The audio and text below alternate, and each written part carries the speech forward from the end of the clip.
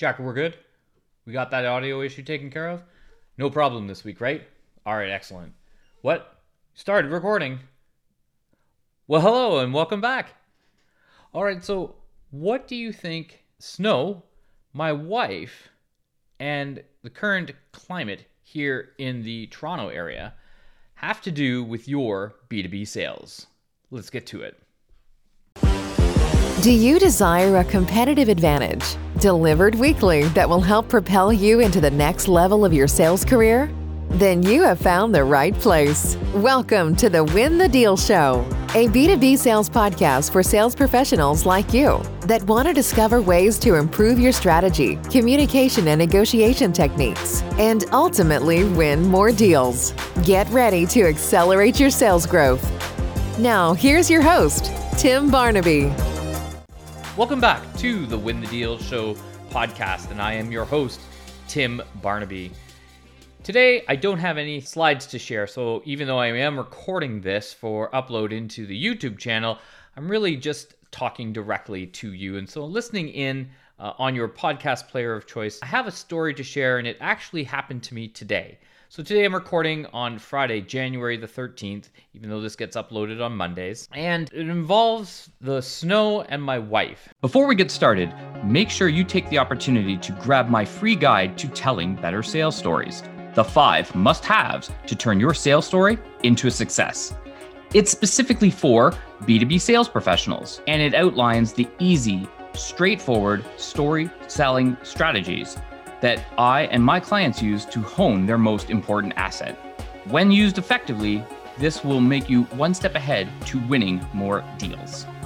If you want to make an impact on your sales, go to timbarnaby.com/story and grab a copy of the 5 must-haves. So here we are living in the Greater Toronto area up in Canada, and it typically snows here in the winter. But it's hit and miss. What I mean by that is that there are days and times of the year that we can get a lot of snow. It happens usually pretty early, sometimes in around November timeframe, and sometimes it can happen a little bit later. I distinctly remember it was this time last year that we had a major snowstorm. And it basically came in, it was January the 14th, it dumped a whole bunch of snow on the ground, and then it stuck around until about the end of March. It never went away. This year, a little bit different. We've had some snow in early November, and then it was cold. It stuck around, at least where I live, where other families live. They didn't get as much as we did, and it melted right away. But the snow lasted right through Christmas. Then we had rain, and we had rain all until last night. And you're probably wondering at this point, well, why is he talking about the weather so much? Well, here's what happened. My wife is a fitness instructor, and last night she had to go out and teach a class.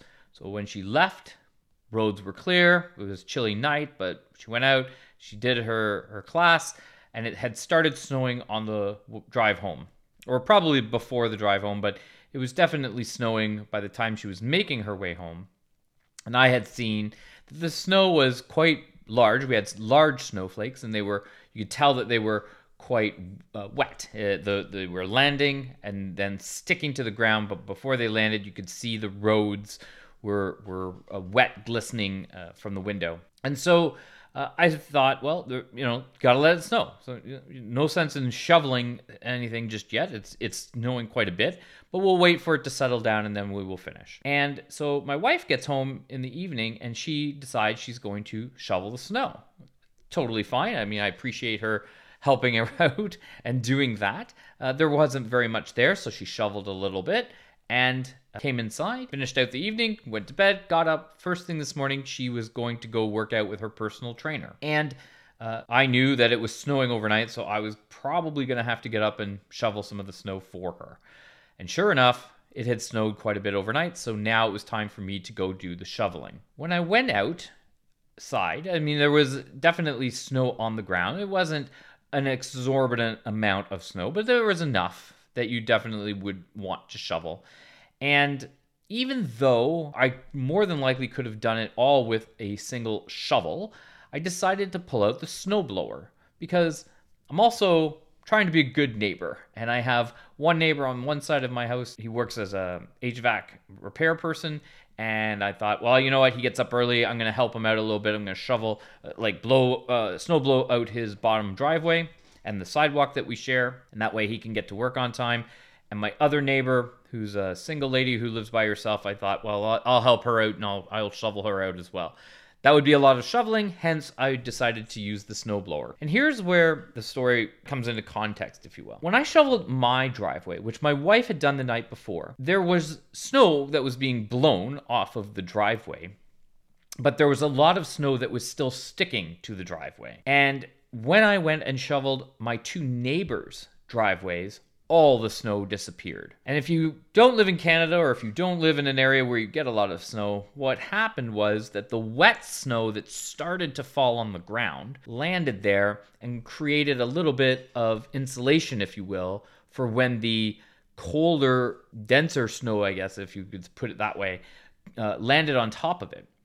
And so there was this nice fluffy layer of snow that was then built on top of other snow that came along that was colder and didn't have that wetness to it. So when the snowblower blew the snow from my neighbor's two driveways, it made a clean escape. Like it went out of the snowblower, no problem, because there was that nice insulation underneath that all of a sudden it all blew away. But on my driveway, because my wife decided that she was going to clear the snow early at night, which made sense. You thought this made sense for her to do it, that all of a sudden the snow didn't have that insulation. So now you just had the really wet snow that came down on shoveled snow that was wet before. Now it's not wet. Now it starts to freeze without that insulation. It starts to stick. And all of a sudden, even though the driveway looks like it was cleared, it doesn't look like it was cleared very well compared to my neighbors, who were very appreciative of having a driveway cleared very nicely for them. But they were certainly looking at me wondering, why didn't he shovel his own driveway as well? So here's where it comes into effect for your B2B sales. Sometimes the solution that we are suggesting or that we are selling to our customers is not the right solution for them. In the case of the snow, the right solution was not to necessarily shovel the night before when there wasn't very much on the ground. Even though the intent of shoveling and getting it out of the way, because it would only, if there was going to be a lot of snow that was coming down, it made sense to get a head start, if you will, and get some of it out of the way. The challenge was that the underlying issue that my wife likely didn't know about was that it was creating that insulative blanket underneath, right on the surface, so that when the snowblower went out and blew it, it would have all left and you would have had this beautiful, clean driveway. Instead, we ended up with a driveway that, yes, snow was blown off of it, but there's icy patches, and we're going to have cold weather for the rest of the weekend, so now there's that potential of ice buildup. Versus my neighbors who have this nice clean pathway for them to walk on. No, I'm not really upset about this at all. The point being, you have to consider what it is that we're suggesting as our solution of choice. We have to do the work ahead of time to make sure that we're making suggestions that make sense. Just because we sell a piece of software, just because we provide a certain type of marketing service, creative agency services, media buying services, direct marketing services, is it aligned with the business problem that our potential customer is facing? And is it going to help them overcome that problem in the same manner with the same effectiveness as what they are currently doing today? So in my case, the solution was to do nothing in the beginning, because it would have been better that way, to then get the solution afterwards, because it would have made it for a cleaner shovel, compared to doing something and then not having it as clean at that point. So we want to make sure that we're making the suggestions and recommendations in a manner that it makes sense. We have to do the work, of course, up front to make sure we fully understand the business problem, fully understand the business environment, fully understand their intent. Are they making future changes? Are there future upgrades? Are there future business challenges that are going to be happening that we need to be aware of that could potentially derail a good switchover from current supplier or current solution provider or whatever is happening in their world today compared to when they potentially would use our service going forward. We need to make sure that all of it is aligned and understood so that we can then implement it properly and make it as effective as possible. We don't want to try to push our solution in a manner that it wouldn't align or that it wouldn't be put in place that would deteriorate the way in which they are currently doing business today or currently operating today. And in essence, dilute down the effectiveness of the solution. We want the experience to be positive and we want it to be effective. And we want it to obviously return the investment dollars that customer has invested in us.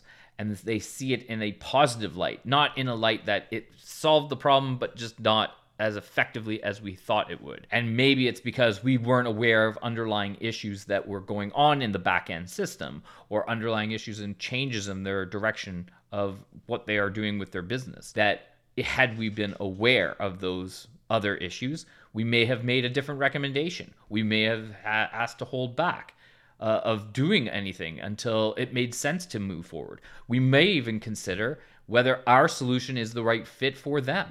It might not be based on the circumstances being provided, and in which case, making a recommendation not to use our service, but to use someone else's services that is more aligned to what they're trying to accomplish might be the better route because it's what's best for the customer, even though it might not be best for us. What I want you to consider is that when you're looking at your deals, take all of that into consideration and think about the wet blanket snow underneath with the insulation. Think about, is there that underlying issue?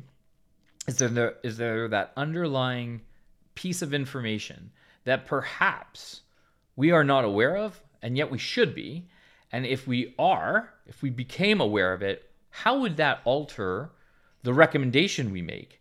Whether it's a timing issue, whether it's the spec related to the issue of what we're recommending, whether it's our fit as a product or service to help support that business or not, being the final decision that we put forward as the recommendation that they consider taking to their next level and whether or not the deal makes sense for them. Consider all the facts, take all the details into consideration, and make sure that you address any of those underlying issues that you may not think about, but you would be aware of, and have it come out before you make that recommendation, not afterwards, so that you don't end up with a bad looking driveway, or in your case, a bad sales deal on your record.